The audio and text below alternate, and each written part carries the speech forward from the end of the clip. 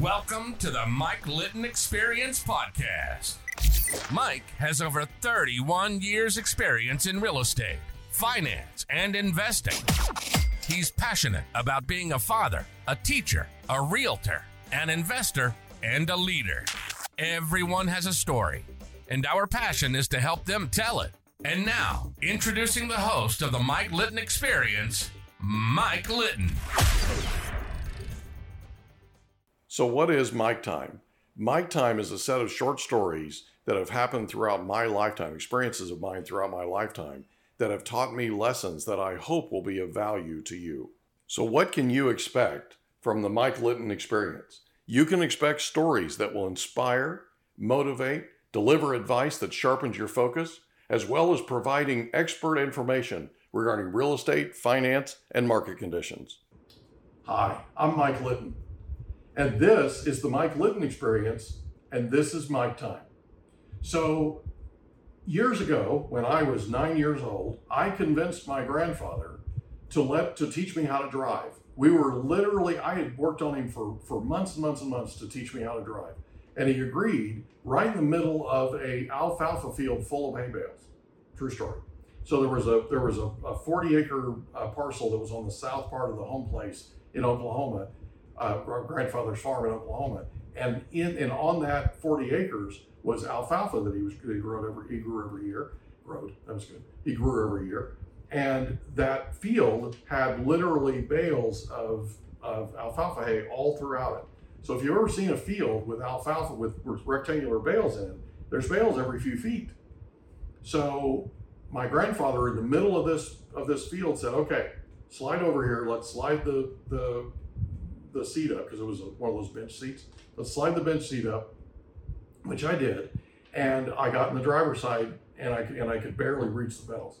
So he told me, he said, "Listen, you're gonna learn how to drive. Your mother learned how to drive backwards, and you are too.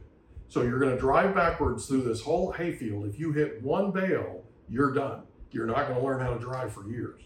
So no pressure, right?" So I drove for what seemed like almost an hour, all throughout this hayfield backwards. Now there were times when I had to stop and I had to move around, I had to reposition and all that, but I had to stay going backwards, right? So then Grandad made me drive backwards going home, which I did. I drove backwards a couple of miles. I drove backwards going home. We got to the house and Grandma wagged her finger at him. He said, "You better wait out here." He went in the house, he came back out and he said, "Well, that took care of the driving backwards thing." But that's how I learned how to drive. So I learned how to drive driving backwards. And the idea was everybody learns how to drive driving forward, right? But in that neck of the woods, you've got to be able to park trailers. You've got to be able to manipulate things and park your truck where you can load and unload and that kind of thing.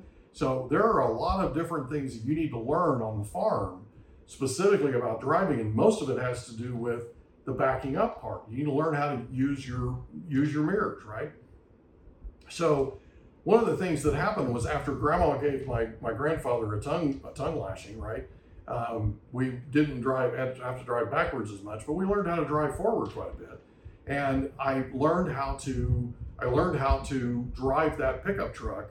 And then after I learned how to drive the pickup truck, then it was time to learn how to drive the wheat truck, which was really scary because I couldn't reach the pedals.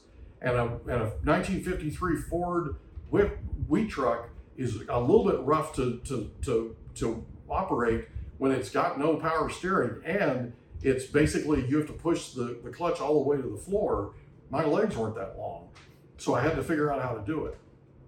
And one day the Grandad was cutting wheat, and the ranch hand that he had called in sick, and there was nobody else left to go to the elevator, and so I got told that I was going to take that wheat to the elevator. So I was nervous. You can't even imagine how scared I was. I thought I was going to throw up the entire time. And I ended up driving from the farm to the Blackwell Co-op and driving into this area that's in the silo where you dump the wheat. That's really, really close to both of the rear view mirrors. I mean, this thing is just a tight fit. I don't know how else to explain it. It was not far from each mirror on either side. And I knew I couldn't disappoint my grandfather. I couldn't, right? I was so nervous. I can't even tell you. I was sweating bullets. So I drive in I dump the wheat. I drive back out. When I drive back out, I get the scare of a lifetime. The scare of a lifetime. I'm 9 years old. I can't even reach the pedals. I'm managing. I'm not doing that good, but I'm managing, right? I look up and there's an Oklahoma Highway Patrol officer sitting, waiting for me to come out of that. And I don't know if he followed me up there. He probably did, but he's waiting for me to get back on the road.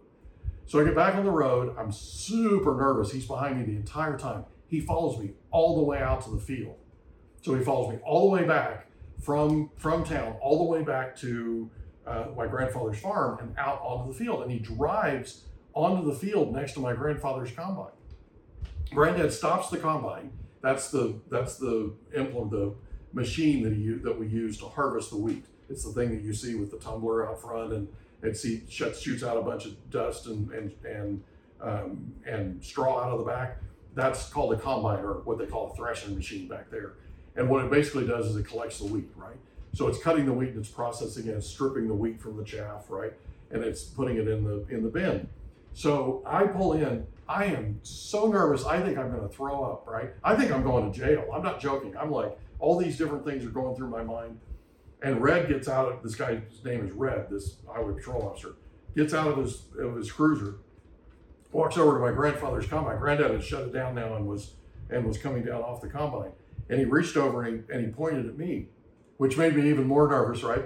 He pointed at me and he asked my grandfather, I found out later, asked my grandfather, he said, "Is that Marilyn's boy?" And he said, "Yeah, as a matter of fact, it is." And he goes, "Let me tell you something. He drives better than his mother. He's good to go. You're fine letting him go back and forth." He goes, "I just wanted to let you know, I followed him every inch of the way back here, and he's a good driver. He's not the best. He's got some work to do. He's got some practice that he needs, but he's really doing his best, and he's doing a good job." And he said, "So he's good to go. You can let him go back and forth to the thing. To the elevator. I just wanted to let you know." My grandfather got the biggest smile on his face. I still thought I was in trouble because I couldn't hear what they were saying. I was sitting in the wheat truck, sweating bullets and praying that I wasn't going to get hurt or something, right, or thrown in jail or whatever. Anyway, what I learned was, there wasn't anybody else. It wasn't a comfortable situation. It scared me to death. And I probably have gray hairs because of it, right? But I was 9 years old, couldn't reach the pedals, didn't have any experience doing it, but I did it because I loved my grandfather and I never wanted to let him down. And I wanted to pull my weight. I wanted to do what I could do to help with the chores at the farm. And so what I learned resourcefulness, but I also learned risk taking. I learned that you need to go and you need to do your best. You need to go take risks. I'm not suggesting that you drive a wheat truck at 9 years old, but what I am suggesting to you is you need to take chances in life. You need to just go. You need to just step off the cliff, and you need to just give yourself a chance. Give yourself a chance. No matter what it is that you're thinking about doing or you want to do, go take the risk. Go do it. Go figure out a way to make it work. Even if you don't necessarily know what you're doing or you're not all that prepared, go do it. Because chances are you're either going to learn or you're going to succeed. You're either going to learn or you're going to succeed. And according to Tony Robbins, you either learn, you learn more from failing than you do from succeeding. When you succeed, you party. When you fail, you ponder. And that's where the learning comes from.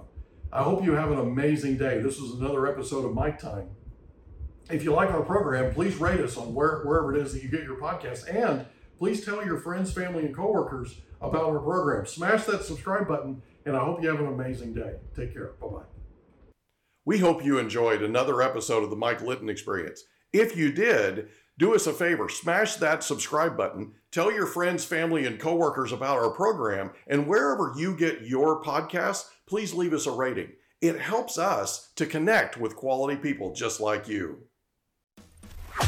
And that's a wrap. Another episode of the Mike Litton Experience in the books. Reach out to Mike on Instagram at Litton Realty. Want to meet with Mike? Check out Calendly.com/Rio760.